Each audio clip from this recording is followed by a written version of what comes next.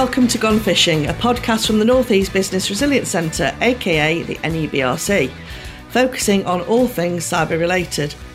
Our aim is to help raise awareness and understanding among business audiences, supporting them to be better prepared and protected from the growing issue of cybercrime and fraud.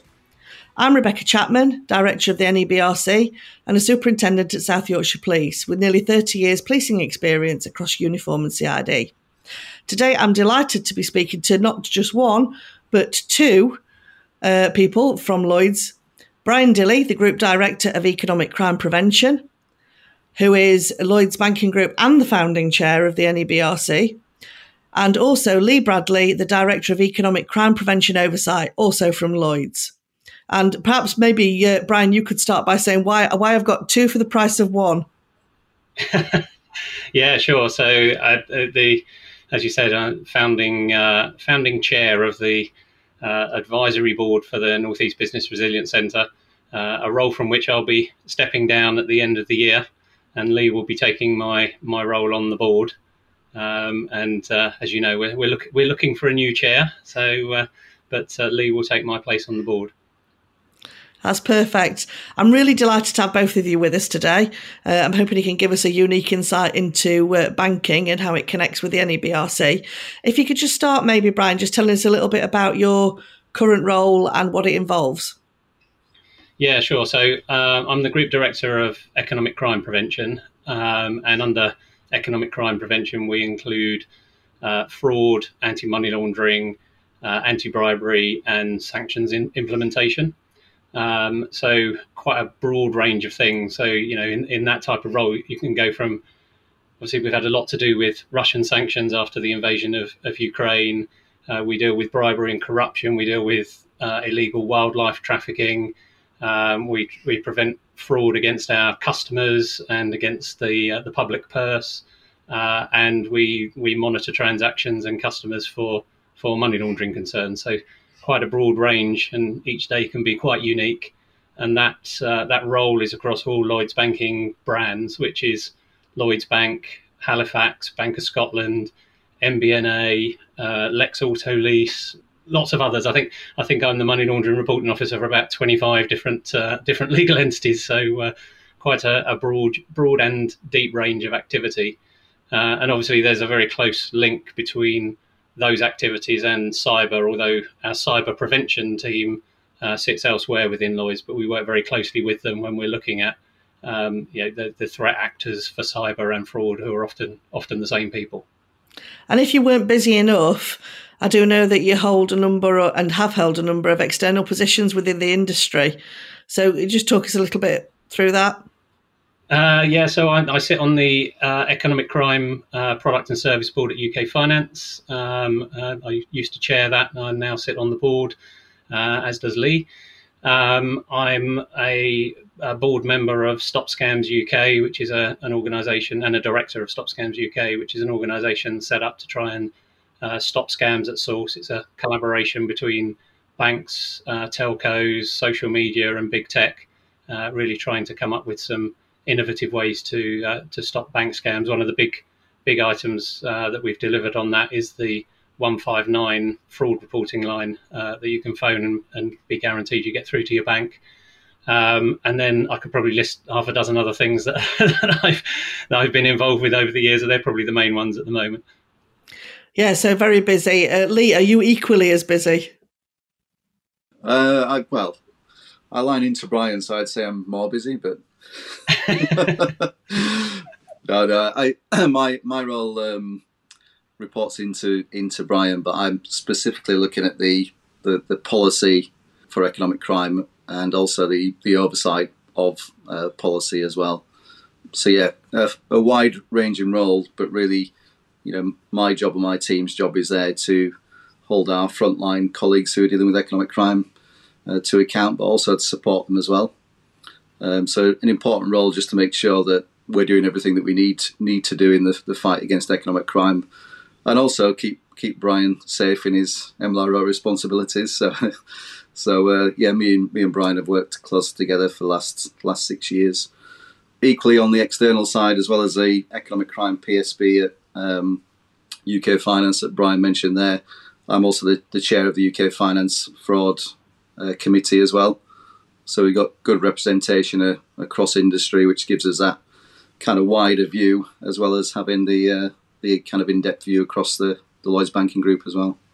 So Lee, sticking with you, how might this have changed over the last few years, and the importance of kind of your remit today?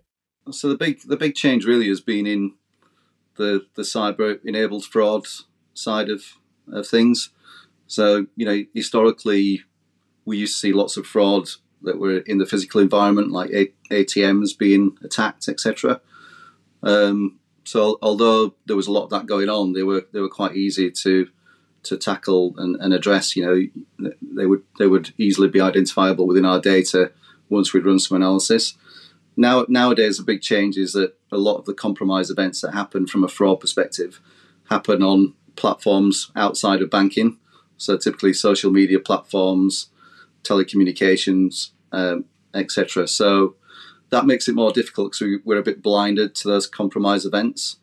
And that's where the organised criminal gangs now like to really target people, especially from a social engineering perspective, to really help to take over their accounts and then contact the bank to cash out. So it's made it a lot more difficult because people are being socially engineered. It's now sometimes the customers themselves who are making the transaction out on behalf of the fraudster, which makes it a lot more difficult to spot than in the older days when, as I say, it used to be the fraudsters trying to access the account. So I think that's been the big change. Within that, we've had to react by doing lots of consumer education and awareness to the threats that are out there. I think the other banks have done likewise. If you're watching TV nowadays, you'll typically see lots of campaigns around possible scams that are out there. And I think we need to continue that, whilst also we try to enhance our systems as well to spot those anomalies in the behaviour, even if it is a customer that's making the transaction on behalf of. So I think that's the big change. I think businesses equally have been targeted by fraudsters in a similar way. Finance teams at different businesses can be socially engineered to make payments out. So we've seen increases in that area as well. So we're trying to work through some of the work that Brian's doing with Stop Scams as an example with that wider ecosystem. So working with social media companies and telecommunication companies now to try and get to the point where we can share information cross-sector to tackle the problem. So we've got some green shoots on that, I would say, but it's still in its infancy, and we definitely need to build that out as quick as we can. Yeah, things change, don't they, very quickly in the world of cybercrime. The threat landscape changes quite quickly. So, Brian, obviously you've been involved for over 20 years in this industry. What have you seen change over that time? I think as Lee was saying, that the methodology, the delivery channel, I guess, to getting to the customers is the big change. I'm always amazed actually when we talk about cybercrime being completely different to the types of scams and frauds that we looked at in the past. I mean, a lot of the scams are the same methodology, but with a different narrative over the top. So particularly for some of the things, as Lee was saying about where the customer is duped into making the payment rather than the unauthorized access, that's been a big emerging theme over the last 6 or 7 years, I guess, is probably the period where that's really grown. But you heard people, including Home Secretaries, actually saying about during the first lockdowns there'd been a massive increase in COVID fraud, and actually what that was exactly the same MOs that have been happening before, but instead of getting a message that says your Royal Mail delivery is due tomorrow or whatever, it said your vaccine is due, or you've been in contact with somebody that's got COVID. So the underlying methodology that the fraudsters were undertaking was exactly the same. It's the narrative to draw the customer in, draw the victim into believing that this is a genuine person or genuinely your bank getting in touch with you, which is one of the reasons we talked about 159 earlier. That's one of the reasons for setting that up, because the point of that is it's supposed to be a number that anyone can call, and then you get through to your bank, whichever bank it is. So if you receive a call in, and that purports to be from your bank telling you your account is unsafe or anything like that, then you can hang up and dial 159 and you know that you're speaking to your bank. But as I say, the underlying methodologies haven't changed. It's just the narrative that goes over the top that changes, and it changes every 5 minutes, right? So there'll be a new one next week. There was a new one last week, and whatever is topical will be what they try and use to draw people in. Yeah, it's really hard to try and keep up with the trends and the patterns. And obviously, I speak to people in the community who have been had over in various different ways by tricksters and fraudsters. And certainly since I joined the police, it used to be somebody frog marching somebody to an ATM to draw out money. And now it could be anything from romance fraud to CEO fraud, and taking over people's details online. What advice would you give to people because obviously the trends are still there, the patterns are still there, it's still on the up. What advice would you give to people? So I think for small businesses, the area that we still see most of the scams for small businesses is what we call as business email compromise, or BEC scam, which is CEO fraud is one variant of that. And I think I've always found it's a little bit misleading to talk about business email compromise, because often it's not compromised. So there's two different ways that this can happen. One is when your work email is genuinely compromised, as in somebody has managed to get inside the company's email, and therefore they send you an email from your CEO's address or somebody else saying there's an urgent payment to be made. The hybrid in the middle is where your domain is not safe, and there are tools out there that you can use to assess whether your domain is safe. So you might have a situation where, if your address is Northeast NEBRC, for example, if that was an email domain, then anyone could set up an email address with NEBRC at the end of it, and therefore you could set up, CEO at NEBRC or something, and send an email out. And then the other one, which is very common, which is actually they just send an email from an address that looks like the address. So it might have a 3 instead of the E for NEBRC, or if it's something with an L in it, it might have a 1 instead of an L, and therefore it looks like it comes from that email address. So there's only 1 digit different.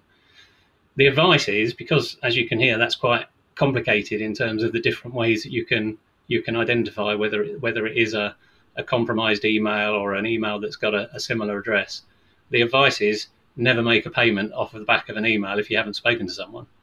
So now the emails will often say, I'm stuck here, I'm stuck there, I can't speak to you, because the fraudsters will be desperately trying to make sure that you don't call them back. But call them back on a number that because we've also had some situations where somebody in that business email compromise, they get sent an invoice or a letter with a phone number on it, and they go, oh yeah, I remember, I've had the training, I need to call back, and they call back on the number that's in the email that they received, which of course is the fraudster's number.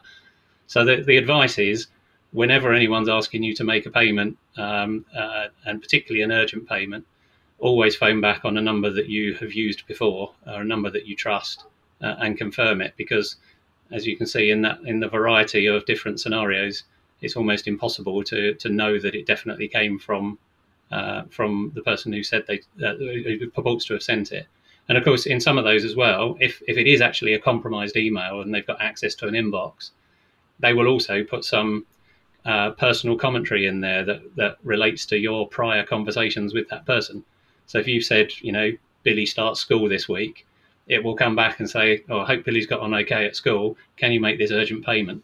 So, you're drawn in because you think, well, that has to be from them, because who else could it be from? So the advice is always call back on a number that will get you through to that person.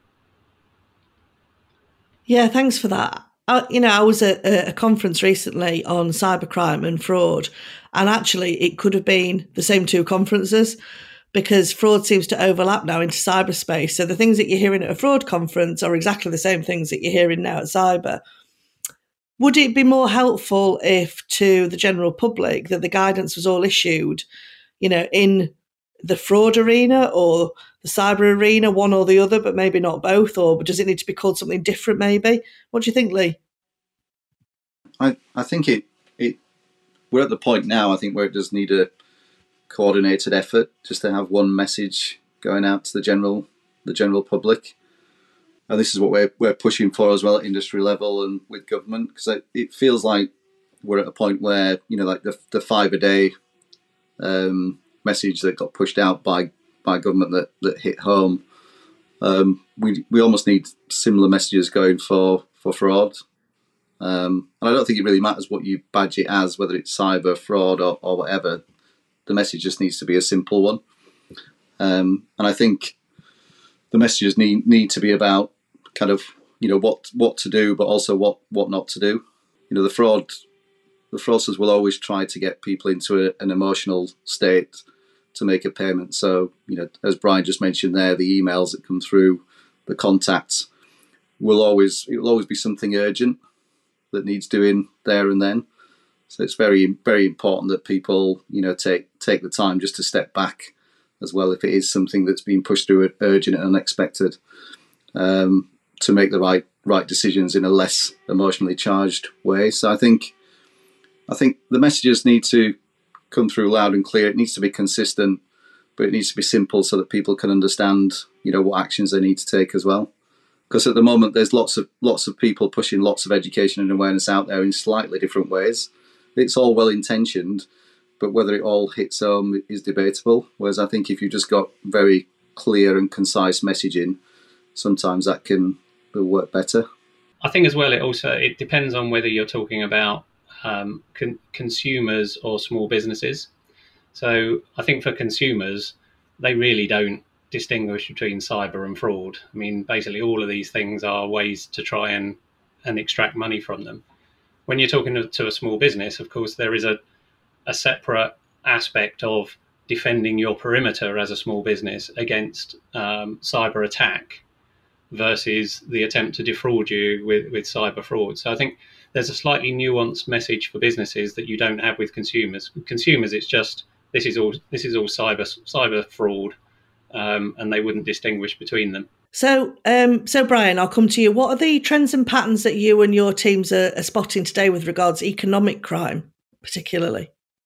Yeah, so I think certainly the interaction and overlap between fraud and money laundering, those edges have become much more blurred over the last few years. I think in particular, for example, the emergence of money mules. And I should have said earlier, actually, by the way, so we feel strongly that the move into authorised fraud has been, at least in part, as a result of the more stringent measures to prevent unauthorised fraud. So all of the security measures that have been put in place that have made it harder for fraudsters to access bank account, credit cards, or spend on credit cards, etc., has meant that they've moved into scamming the customer, because obviously the customer doesn't have those protections around them.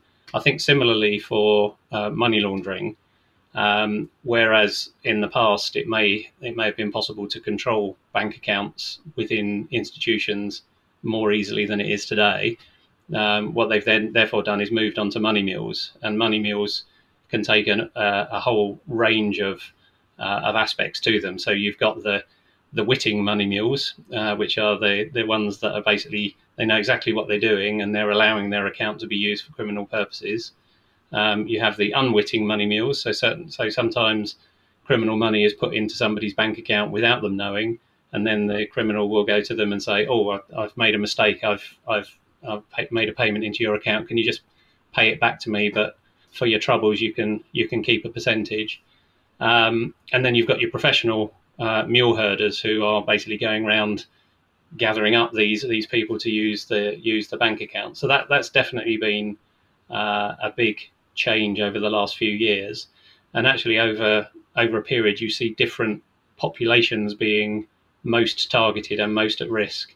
And there's some horrific stories. We've had stories of mule herders in schools, as in the older children in school bullying the younger children to have access to their bank accounts on behalf of criminal gangs, who then pass their money through these accounts. So this is young children who are kind of afraid of the bully, as opposed to allowing their account to be used for criminal purposes to make money out of it. So that moves around. We've seen students, university students in particular, is a big population for that, where we've recently done some training at a couple of universities, because the students are basically approached and told, you're struggling with your university fees and cost of living, etc.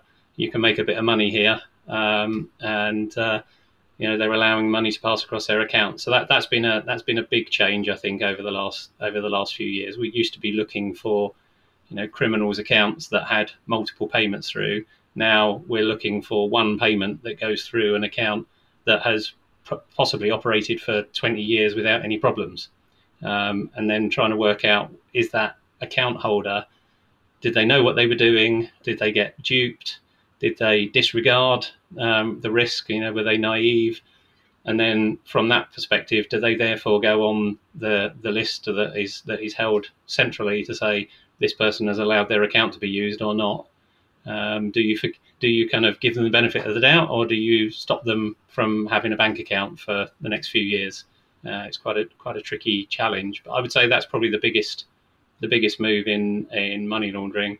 When you look at sanctions compliance, obviously been a massive change this year because of all of the sanctions that have been put in place against Russia, which hasn't been anything new, but it's probably been many years worth of sanctions in the space of about 6 weeks. So it was just the volume of it that was the issue. But we're now moving into a realm with sanctions compliance where we're talking about putting caps on the price of oil, for example, which is a very different, most of our sanctions compliance that we do is you screen names for payments and say, well, these are the people that you're not supposed to deal with.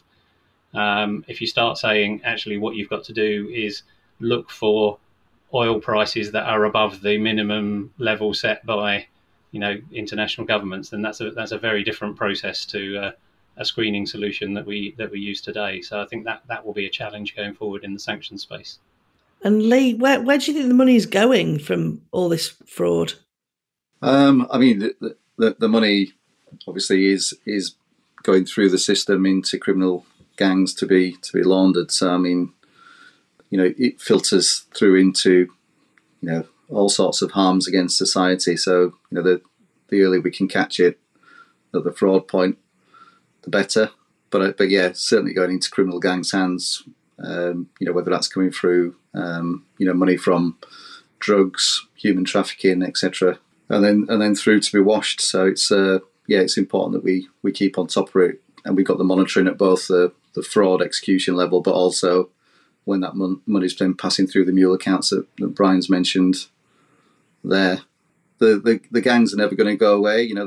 They just kind of displace. So once we put strategies in to prevent one area of crime, they quickly migrate to another area of the banking system in particular. So it's important that we remain alert, keep on our toes, and are constantly evolving not only the strategies that we have in now, but the solutions, the decisioning points that we will put in the future as well. So we certainly at Lloyds we invest significant sums year on year to try and keep ahead of the game. I know our industry counterparts likewise as well. It's important that we continue to do that. We continue to try and prevent and disrupt wherever we can, and also kind of work together, not just across our banking industry, but cross sector as well, to really make sure that everybody's putting a joint effort into preventing crime at every level. But yeah, it's certainly not going away and keeps us busy at the moment. I think with it's such a fluid thing, fraud and cybercrime, where quite a lot of the money ends up out of the country, can't be traced, there's no court case, there's no judicial outcome, there's no closure for the victim. So obviously prevention's better than cure at the other side of it. Now you're both clearly on the forefront of emerging security measures. What are the current priorities in the economic crime space? So we've had a lot of changes to legislation as a result of the war in Ukraine, but a lot of those were many years in the pipeline. So it's good to see a lot of them going through, and we've got, I think, 4 different pieces of legislation going through at the moment that have an impact on economic crime. Delighted, by the way, to see the online safety bill coming back to the House of Commons next week, actually, which is really good news. So, but within all of those, I think the number one priority is about sharing information and working together. And there's been I would say, a difference of opinion for many years on what we can and can't do. And that hasn't been helpful in getting everyone to the table, because if your assessment is there is some risk in sharing the information, then some banks would say, well, I don't want to take that risk. We take the view that actually the benefit of sharing is greater than the risk of action for sharing. But obviously, you've still got to share that information carefully. And some of the things that we've been working on, for example, is sharing information in real time between banks and between different industries in order to identify a scam in progress. So, for example, at the moment, one bank makes a decision as to whether its customers being defrauded. And then if it decides, if it's given a warning to its customer and doesn't have any reason to hold on to that payment, it then pays the payment to another bank. The other bank has no idea that you'd raised concerns in the first place. And the bank that's sending it has no information about the type of account they're sending to. So we've been running a pilot to look at, well, what would happen if when we send a payment, for example, we say we're sending this payment, but we gave a fraud warning on this for the following reasons. And actually, before we send it to you, can you tell us a bit about the account we're sending to? Because this is supposed to be a payment to a builder. And then the other bank could say, well, that's interesting because this account's in the name of this entity, but we don't think it's a builder. So it's that sort of thing. And that's just between banks, right? So now imagine you have that scenario where you're then sharing with the telecoms about where did the phone number come from, what's the subscriber details, etc.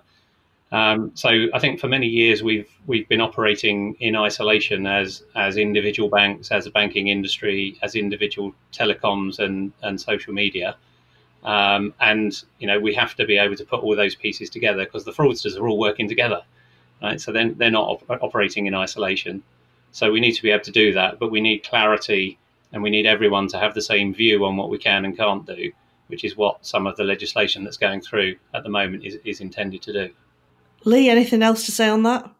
No, I mean, I agree with what Brian said. I suppose we covered it earlier about, the more information we can share cross-sector, the better insight we have in terms of what the fraudsters are ultimately doing. I think within all of that as well, making sure that certain sectors who are enabling fraud, come to the table and help as well. At the moment, the liability sits firmly with the banks in terms of the losses at the end. It'd be good if some of the sectors could help out a bit more than what we currently have. As I say, we're seeing green shoots in that, which is really positive.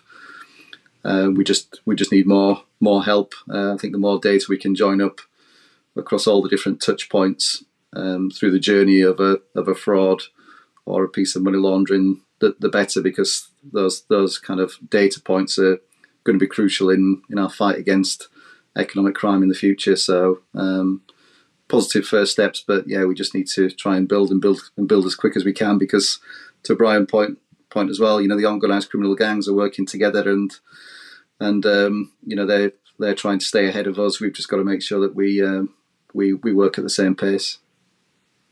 So that brings me kind of full circle round to, why did you both get involved in the NEBRC, and kind of what role do you think that the centre has to play in the future?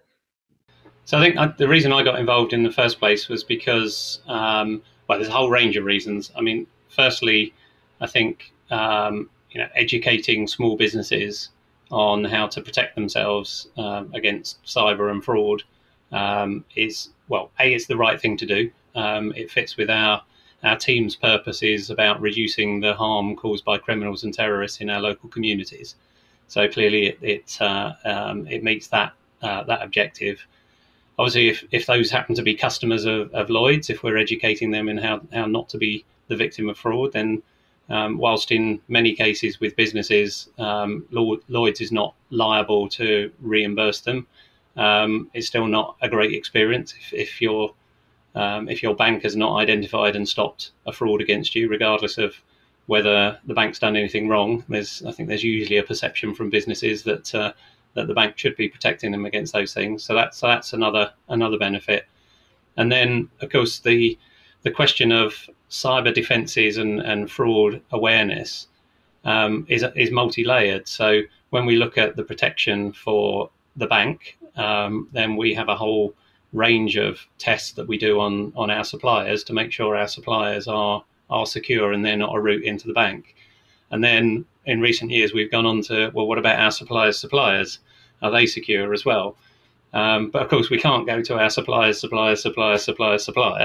and that entity is likely to be a relatively small business. And therefore, if we can get the message out through the NEBRC as to how those people can protect themselves, then we make the whole ecosystem safer. So I think it fits with our principles, our priorities, our core mission. But also there are individual benefits, I think, to a wider understanding of how to protect yourself against fraud and cybercrime. And what are you looking forward to, Lee, being part of the board going forwards? Just a continuation of all the good work that you've already done, to be honest, Becky. Obviously, Brian's given me a full kind of brief on all the activity that you've done historically. So I'm just looking forward to be part of that, really. I mean, to Brian's point as well, we're both passionate about preventing economic crime. I'm from the Northeast as well, which Brian can't claim. So it's great to be involved in something locally as well. So just really looking forward to getting involved, getting the message out, helping to protect small businesses.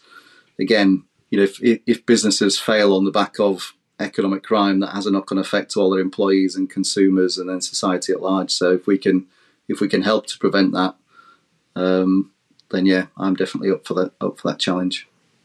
And how important do you think it is, and this question is probably to both of you, that it stays local, that the people in the northeast of England are getting advice from people who are delivering a service in the northeast of England, and businesses or our trusted partners are in the northeast of England? I think it's it's very important, because I think the local businesses will tend to listen to other local businesses and other local voices. So particularly when you're talking small businesses, small businesses aren't normally going to take their lead from central resources, out of London, out of big corporations, etc. And I think there's a difference between there's the people we're trying to reach as part of the NEBRC versus some of those larger kind of national corporations. So we're not trying to reach the big national corporations who will have their own commercial suppliers for a lot of these things. We are specifically trying to target the smaller businesses who don't know how to go about doing things. And I think they're easier to reach when you do that locally than if you do it particularly from London. I think in some of these things, because people are unlikely to travel to London for a seminar on something like this, but they are likely to travel in their local region. And part of that is also about the network that you build with other businesses locally as well. It's not just about the advice that you get from the organisation. It's about the connections that you build and the lessons that you share. Lee, do you feel the same way? Yeah, absolutely, Becky. And I think obviously leveraging the resources that you already have at your disposal, knowing your own patch, so to speak, is really helpful, I think, then in tailoring the message as well. So I think having that local edge to it can sometimes be the difference between someone, kind of really listening to the message and taking the relevant actions and perhaps listening, but maybe not kind of, implementing it to its full extent. So I think working on a more local basis is definitely the way to go to get the best benefit. Yeah, it's interesting, isn't it? I went all the way down to London to get Brian to be the chair, and then we've ended up with you, and you're already up here. It's good news. I suppose it shows the benefits, though, doesn't it, of kind of pulling on all the information that we have, across the UK, but then tailoring the message at the end. I think that's the answer, really. There's lots of resources across the UK that we can leverage, but we need people to take action at the end of the day. And I think that kind of local messaging helps with that. I agree. Well, it's been absolutely fantastic to talk to you both today. My heartfelt thanks goes to Brian for agreeing to be the chair in the first place and kicking off this whole thing sort of 3 years ago. And we wish him all the best in his retirement. And I really look forward to working with you, Lee. Thank you. Thank you both. Thanks very much. Thanks for joining us for this episode of Gone Fishing. I hope you've enjoyed listening. You can find all our other episodes on Spotify, Apple Podcasts, or wherever you've listened to this one.